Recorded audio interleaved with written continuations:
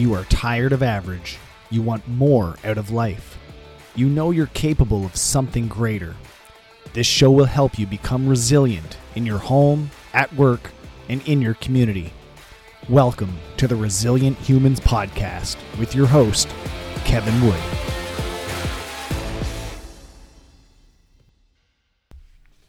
All right, hey, welcome to the Resilient Humans Podcast. I have a special guest today. It's Ingrid Perry. She's a coach with me at CrossFit Moncton, and we've had an interesting conversation in the last few days about resiliency, which is what this whole podcast is about. And we really want to dive into that. Kind of the last podcast was more about me and what this podcast is about. Now I really want to get into what is resiliency. What does it mean to be a resilient human? So Ingrid, welcome to the show. Hi, thank you very much. So yeah, let's just jump right into this. Okay. What does resiliency mean to you? Well, that's a really loaded question to start off with. But every time I think of resiliency, I go back to the one particular moment. And it is the day that I sat outside of the gym, catching my breath at the back, and I noticed the weed. I remember the weed.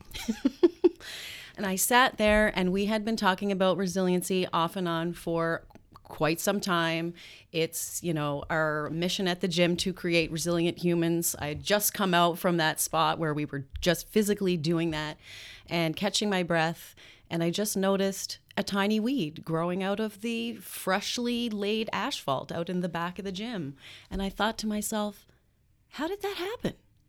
How did that tiny little seed get enough moisture and enough friggin' gumption to grow up through that thick layer of tar and asphalt? And I stood admiring it for the longest time, actually sat gasping, admiring it for the longest time. And I snapped a little picture of it, and I thought to myself, I'm going to use this as a nice example to show our members what resiliency is, and I'm going to write up a little story about a weed. It's going to be so good, they're going to love it. And then what happened that exact same day? I know where this is going. I actually forgot about this, but yeah, where's this story going? What happened? Well, in true Ingrid fashion, I decided to think about it for a while and, get my words formulated in my head. But before I had a chance, you had also gone out and caught your breath at a different time that day. Noticed, I don't know if it was the same weed. I think it was a different weed. Yeah, it was in the top corner. In the top corner of the ramp there. And before I even had a moment to put my thoughts together, you had snapped the picture, phrased it perfectly, and posted it for all of our members to enjoy. I just thought that was I always go back to that day when we talk about resiliency. That's awesome. That weed, man, it stuck out. And I think that's what inspired me to create the cover for this podcast. Oh, that's right. It's that little plant coming out of the distraught, completely dry desert ground. I mean, sort of like against the odds. Yeah. So I guess that's part of my definition of resiliency. And it's a big word, fancy word, and it means different things to different people. And that's okay. This is my personal take on it. It's just the ability to withstand pressure and then to bounce back or to grow through hard times. And I think that can not just be for individual experiences, like hard experiences that people go through. It could be like, a car accident or, some catastrophe in the family that happens, but also in daily life as well. So it's really I'd say it's a character trait, but it's also something that can be worked on. Would you agree with that? I would. I honestly think it's almost like a skill that you can draw on. And the more you practice it, I think the more readily some of those things come to you and you're able to push through, just like the weed. I think the pushing through, the moving through to something hard to the other side. But, the weed doesn't know that it can do that. The weed just does it. And I think part of resiliency is just knowing and sort of a calm sense of knowing that you can do it. The weed doesn't know that it does it. It it just is. And I think that when you get to a point where you have the skills to draw on to push through those life's, big challenges and barriers, if you're really good at it, you don't have to stop and think, can I do this? You just know that you can. That's a great point. We talked about this probably yesterday. I asked you, what are some resilient plants? Basically, plants that are hard to kill.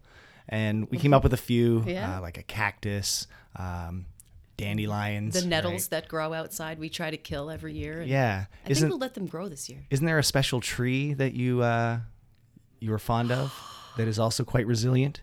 Yes, the Tuckamore tree. There you go. Can you tell me a little bit about the Tuckamore tree? Just a quick little 30 seconds here. Well, being a lady from Newfoundland, the Tuckamore tree is sort of an unofficial symbol of where I'm from, and it is actually the official symbol of Grossmoor National Park, which is very near and dear to my heart. But the idea of the Tuckamore tree is that it hangs on and grows and thrives basically with nothing. It has almost zero moisture. It has almost zero nutrients. The wind beats against it every day. It tries to beat it back into the ground, and I'm going to get emotional. I knew you would. I can't believe you even brought up the Tuckamore tree. I thought about it yesterday. I was the most hardy of plants, and it represents the most hardy of people, which I believe myself to be one of those people. So now, part of that, and you brought this up yesterday, was about plants don't get the choice. They don't get to choose to be resilient. It's more about luck. Like when we were looking in the back parking lot that was freshly paved, it's really just luck that a seed fell in that exact crack and had just the amount of water that it needed and just the amount of sunlight to come out and show itself, show its character, really. Mm-hmm. Humans aren't really like that. We're different. It's not about luck. It's not about being in the right place at the right time. And I'm sure that's happened. Like there's stories of being in the right place at the right time, and we can definitely capitalize upon those moments. But we also can choose to rise from hard times. We can see that as in examples around the world where two people are going through the exact same situation or circumstances, and one person comes out of it and the other person doesn't.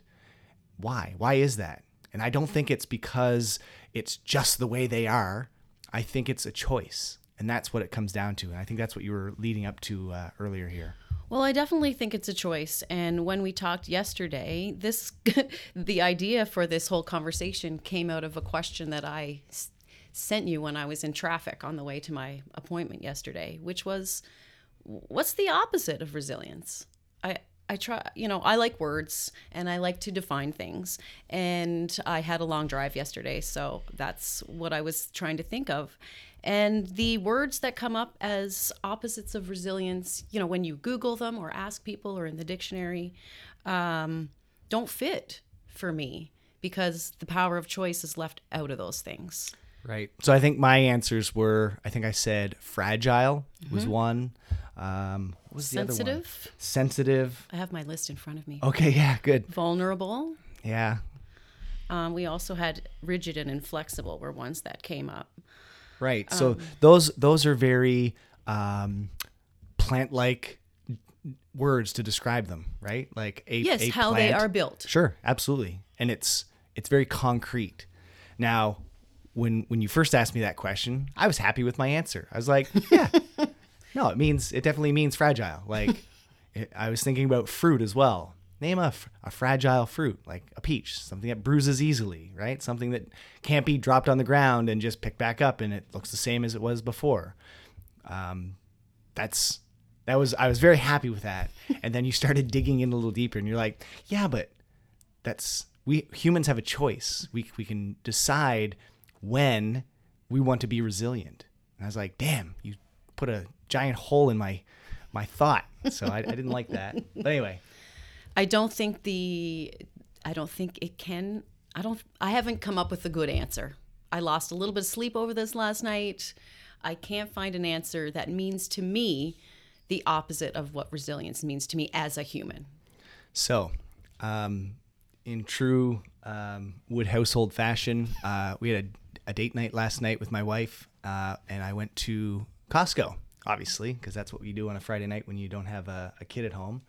And on the way there, I asked Joanna, I said the same question. I was like, Ingrid and I were talking about what does resiliency mean? And then she asked a really interesting question about what's the opposite of that. And without too much thought, Joanna just blurted out, the opposite of being resilient is comfort. It's choosing to be comfortable. And Joanna Wood, that is a good one. That's a quotable quote from Joanna Wood right there. my mind exploded. I was leaning forward kind of when I asked her the question, and like she was driving, and and I was leaning forward when I asked her the question, and she said the comfort answer, and I just leaned back in my seat, and I'm like, damn. And you are reading The Comfort Crisis right now, dear. I know.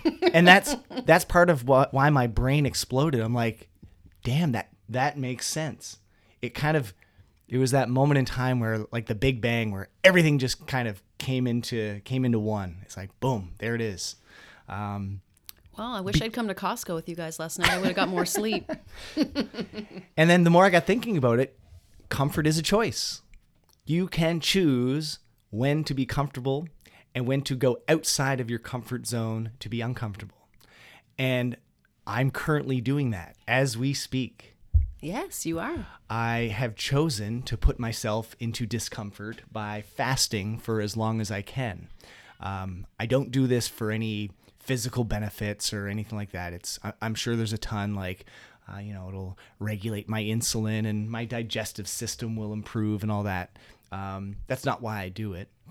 I do these long fasts. I usually do them once a year, just to remind myself of what true hunger actually feels like. Because oftentimes we'll eat breakfast. Maybe I usually eat at 5 a.m. or around there. And then by 10 or 11, I'll say, oh man, I'm starving. No, I'm not. No. I'm not starving. There are people in this world that are starving, and I am not one of those people.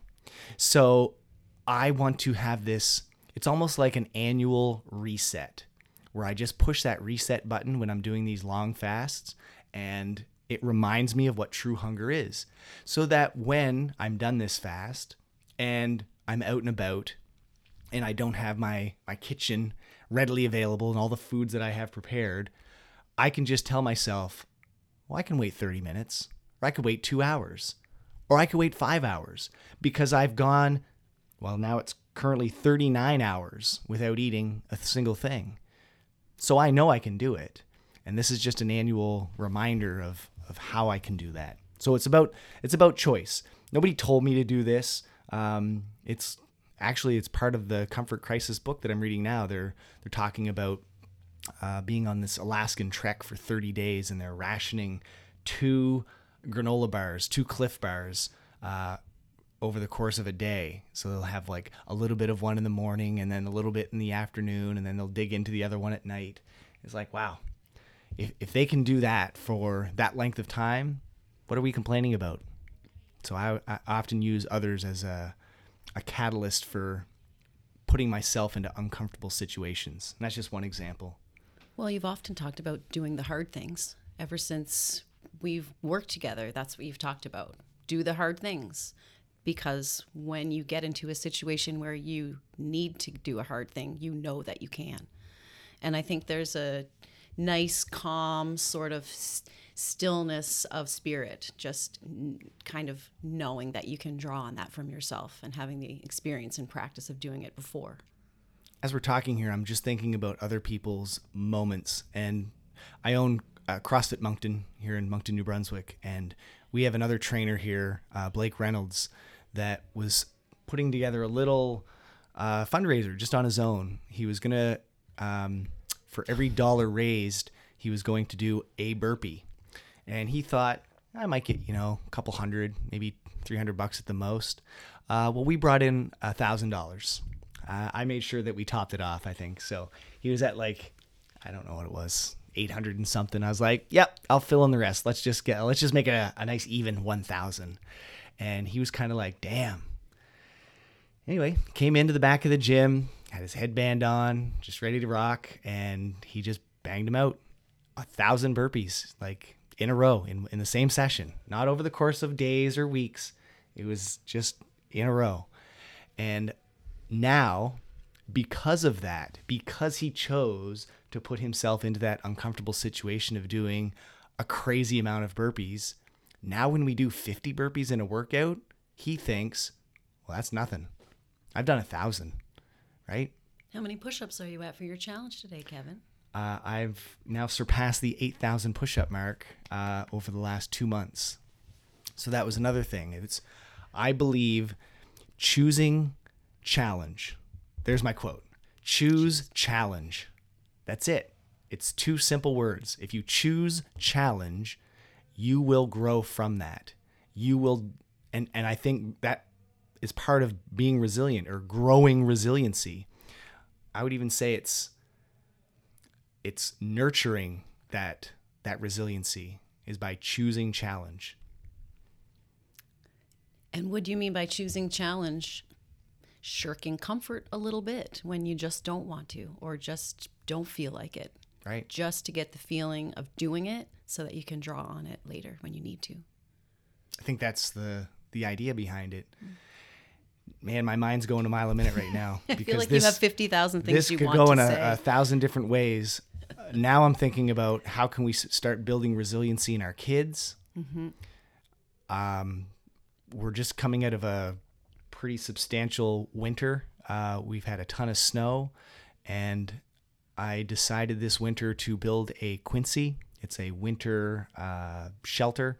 You just pile up a whole bunch of snow, dig it out, and then sleep in it. And I asked my daughter, who's 8 years old, to come out and join me and sleep in it. And she was gung-ho. She's like, yeah, sure. And we got the big sleeping bags and all the warmers and everything. We were ready to rock. And we made it, I think, until it was like 2 or 3 a.m. It got really damn cold that night that we decided to go out. It was like minus 30 Celsius. I don't even know what that would be in Fahrenheit, but it's damn cold. And she did really awesome. And she said once we came back in, we kind of made a fort in the basement. And when we woke up, I asked her if she'd ever do that again. She's like, oh, yeah, I'd do that for sure. And I think that's just one example of how I'm trying to help my daughter become more resilient. Now I'm getting teared up. Yeah, Screw you, Ingrid. Damn you. We'll talk about your tree and my kid, and that's all it takes, right? Doesn't take much. All right. So I want to wrap this up by putting this out to you. When I created this podcast, it was about creating change. It's not just about listening to this and being like, oh, cool, that's neat. Somebody else is doing that. I want this to be about you, about the listeners, doing something different. So this is my weekly challenge to you. I want you to go out there and choose challenge. What are you going to do to challenge yourself this week? And that means different things to different people. It might be, for some, just drinking enough water throughout the day. That could be challenging for some people. They have a hard time just getting enough water in.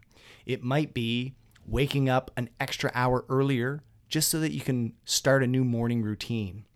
It might be, I go for daily walks. Why not add some weight in a backpack and make it into a ruck? It could be having a difficult conversation with somebody that you've been putting off for a really long time. That's choosing challenge. So that's it. That's all I want you to do this week. Do something that's going to challenge you. All right, I got mine picked out. Awesome. I can't wait. We'll talk about it some other time. But okay. That's it for today. I want to thank you for listening. Thank you, Ingrid, for coming in for this was supposed to be a solo podcast, but I think this worked well as a good opener as to what resiliency means and how we can do something or choose something about it. Well, it was my pleasure to be here. Thank you. Thanks for coming. Thanks for listening. If you enjoyed this episode, please share it with others or leave a rating and review.